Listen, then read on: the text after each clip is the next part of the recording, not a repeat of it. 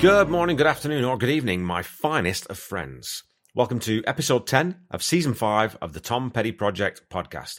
I'm your host, Kevin Brown. This is the podcast that digs into the entire Tom Petty catalogue, song by song, album by album, and includes conversations with musicians, fans, and people connected with Tom in some way along the way. If you're listening to this the week it's released, a ton of Tom Petty fans will have very recently descended on the city of Gainesville, Florida, for the Tom Petty Weekend celebration of Tom's music. It's somewhat crazy to think that I've interviewed 4 people who were, fairly heavily involved in that weekend. The wonderful Dan Spice, who produced the whole weekend, Jake Thistle and Jeff Slate, who both performed solo and with the All-Star Band, as well as Paul Zolo, who, with Jake and Jeff, took part in the Storytellers sessions. And I wanted to give just a quick shout out to all of you who posted live feeds, videos, and photos of the weekend. It really helped those of us who couldn't be there to feel connected to the event, and especially thanks to Janet Lavelle, who captured Keith Evelyn's performance on stage, which was just so fantastic to see. So after the intensity of last week's song, Straight Into Darkness, this week we're being treated, musically at least, to a straight-up, fun blues rocker in The Same Old You, which is the midpoint track on side 2 of Long After Dark. If you're new to the podcast, I don't actually play the song in the podcast itself, as that gets really sticky with copyrights and, intellectual property and things. So there's a link in the episode notes where you can go listen to the track before I start talking about it. So go have a listen, come back, and we'll dig in.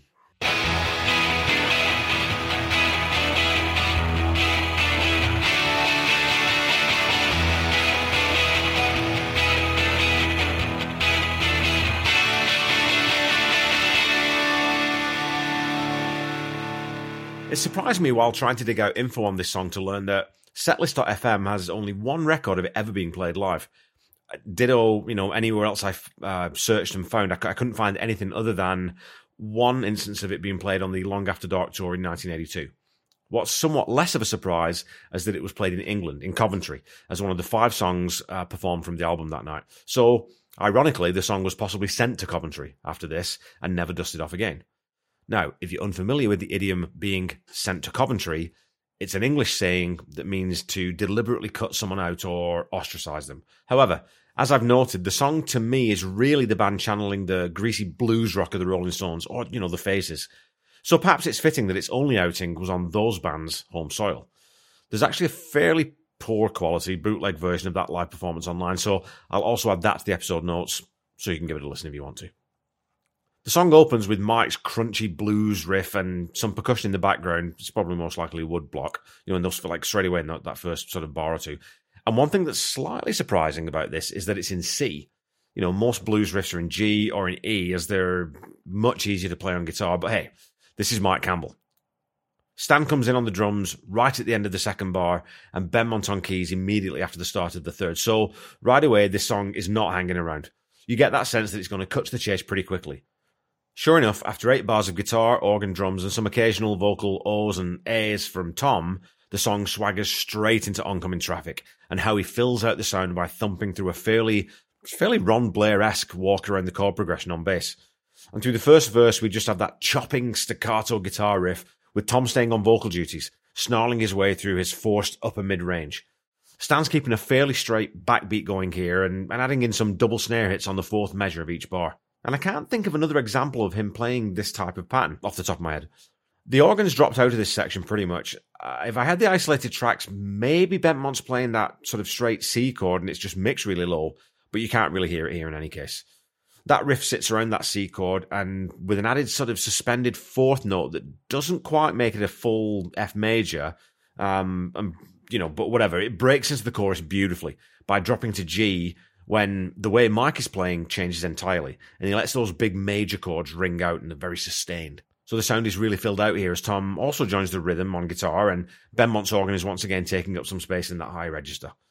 Stan breaks up that straight backbeat with some kick drum notes between the beats, and vocally Howie also joins Tom, and you get this gorgeous big rock and roll sound. Again, it's so very Stonesy to me. Kind of like if you think about Honky Tonk Women in that hard edge to shiny transition between the verse and the chorus. It's got that same sort of feel to it. And so after the chorus, you get the 4 bars of the main riff with Mike adding in a couple of little solo licks over top of, I assume it's Tom mirroring the riff.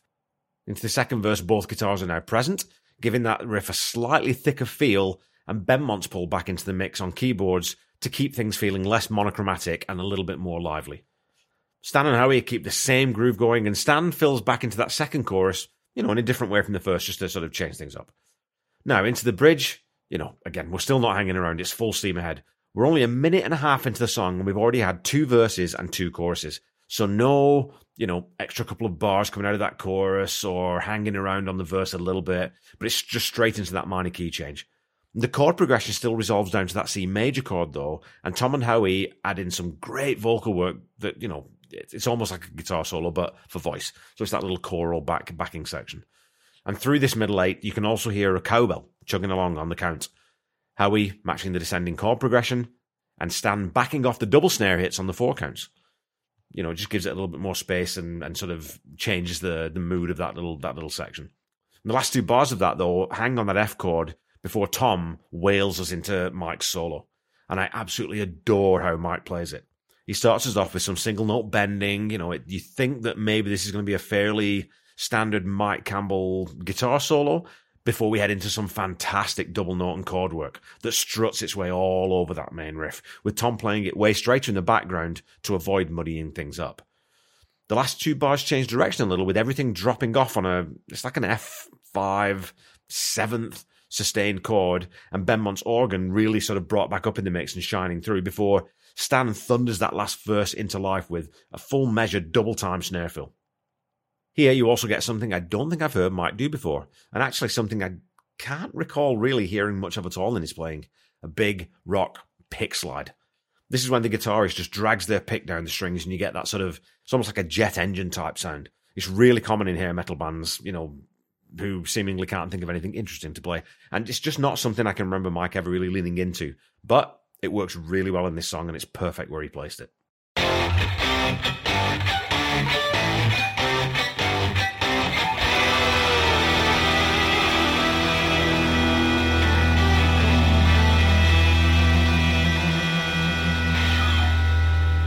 Alrighty, folks, it's time to put on your casquette de réflexion, which is, according to Google Translate, French for thinking caps. I probably butchered the pronunciation of that, but whatever. So yeah, that's right. It's time for some petty trivia. So your question from last week was this. Surrealist pop artist Robert Daber created the album art for which album? Was it A, Highway Companion, B, Into the Great Wide Open, C, Southern Accents, or D, Hypnotic Eye? Well, the Into the Great Wide Open artwork is called Autumn Landscape, which was painted in 1921 by Czech-American artist Jan Matulka. The painting on the cover of Southern Accents is an 1865 work by Winslow Homer titled The Veteran in a New Field, and the artwork for Hypnotic Eye was developed by Jerry Hayden and Nick Steinhardt at Smog Design, which is a boutique design firm in the Silver Lake neighborhood of Los Angeles. And, as the wonderful Janet Lavelle gave me a great bit of info on during our conversation, the Highway Companion album art was painted by Robert Daber. If you didn't listen to that conversation, go back, I'd give it a listen if I were you. Janet told me all about the artist and his work and showed me the book that she received from him, which was personalised for her shortly before his untimely death, which contained a lot of his artwork. And the eulogy on his website starts by describing the artist as a visual raconteur and goes on to say, Bob was a storyteller with a paintbrush. His mind's eye planted deep within his subconscious, best known for his unique visual interpretations of English sayings, idioms, euphemisms, cliches, and figures of speech. It is the undecided tone between sincerity and irony that makes his visual vocabulary distinctly a language all his own, from literal translations of fanciful sayings to kitschy depictions of everyday terminology, showing off both his cultural brilliance and wicked sense of humour. I'll leave the link to his site in the episode notes so that you can check it out. He really is a singularly unique talent whose artwork both Tom and Dana were big fans of. Your question for this week is this. The fantastic 6LP Uber Deluxe edition of the Fillmore 1997 release comes in a custom-made what? Is it A, top hat box, B, embossed walnut record case, C, handmade cymbal case, or D, a bespoke linen-lined Hessian tote bag?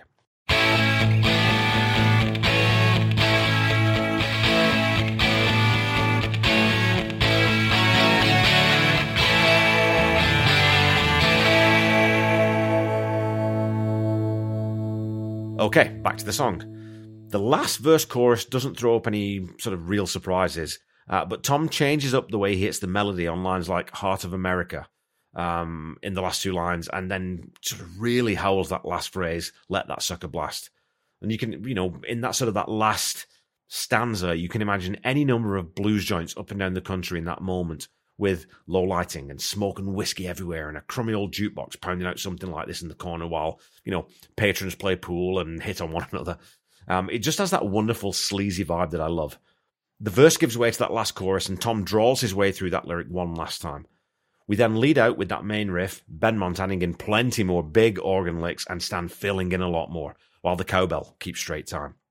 I would love to have seen this song live, and if anyone knows of any of the tribute bands, or, indeed any bar bands that knock this one out of the park, let me know. I'd love to see them. The lyrics in this track are really just Tom having fun with some different images, like a 70s glam rocker in the first verse, a cocky young 20-something in the second, and then a cool sort of American vibing soul in the last. And the chorus then strips away these facades or personas and reveals that lead line. Way down deep is the same old you. It's something we can all relate to, I think. We all wear different faces in different parts of our lives, and just for a minute, you can keep people confused. But at our core, when we know we're putting on an act, and we also know that the people who know us best can see through it, way down deep, we're all the same old you.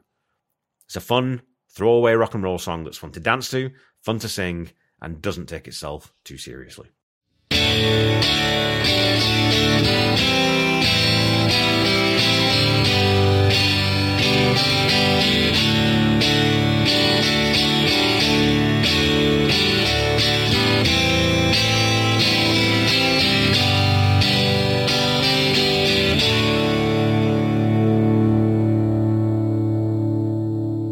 Okay, folks, that's all for this week.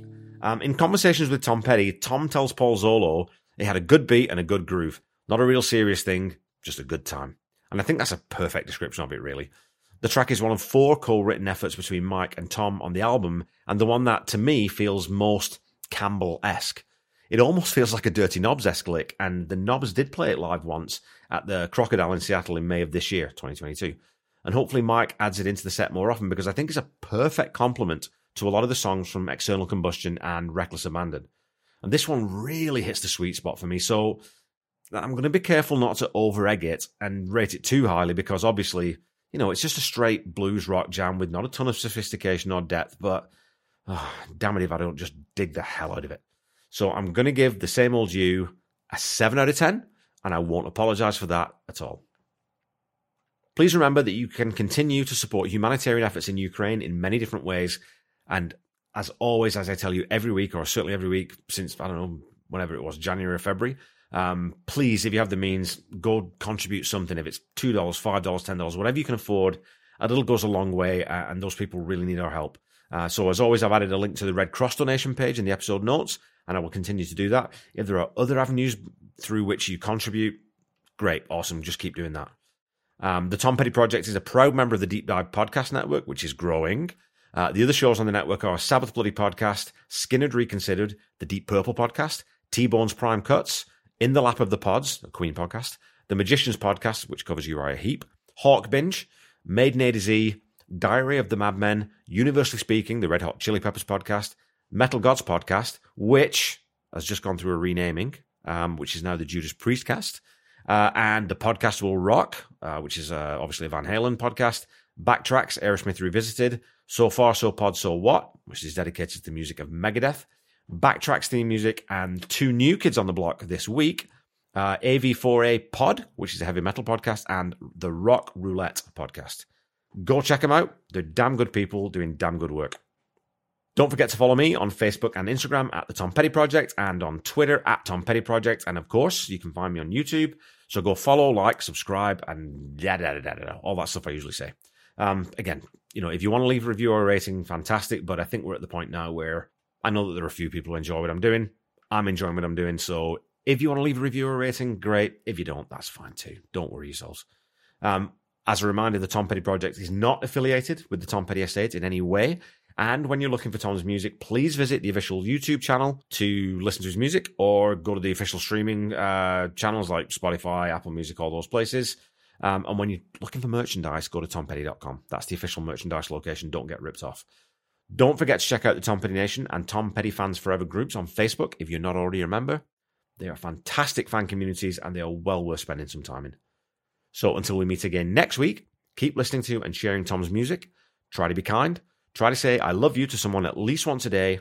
Stay safe and healthy, and I'll be back with you next week to talk about the penultimate and longest track from Long After Dark, Between Two Worlds. Bye-bye.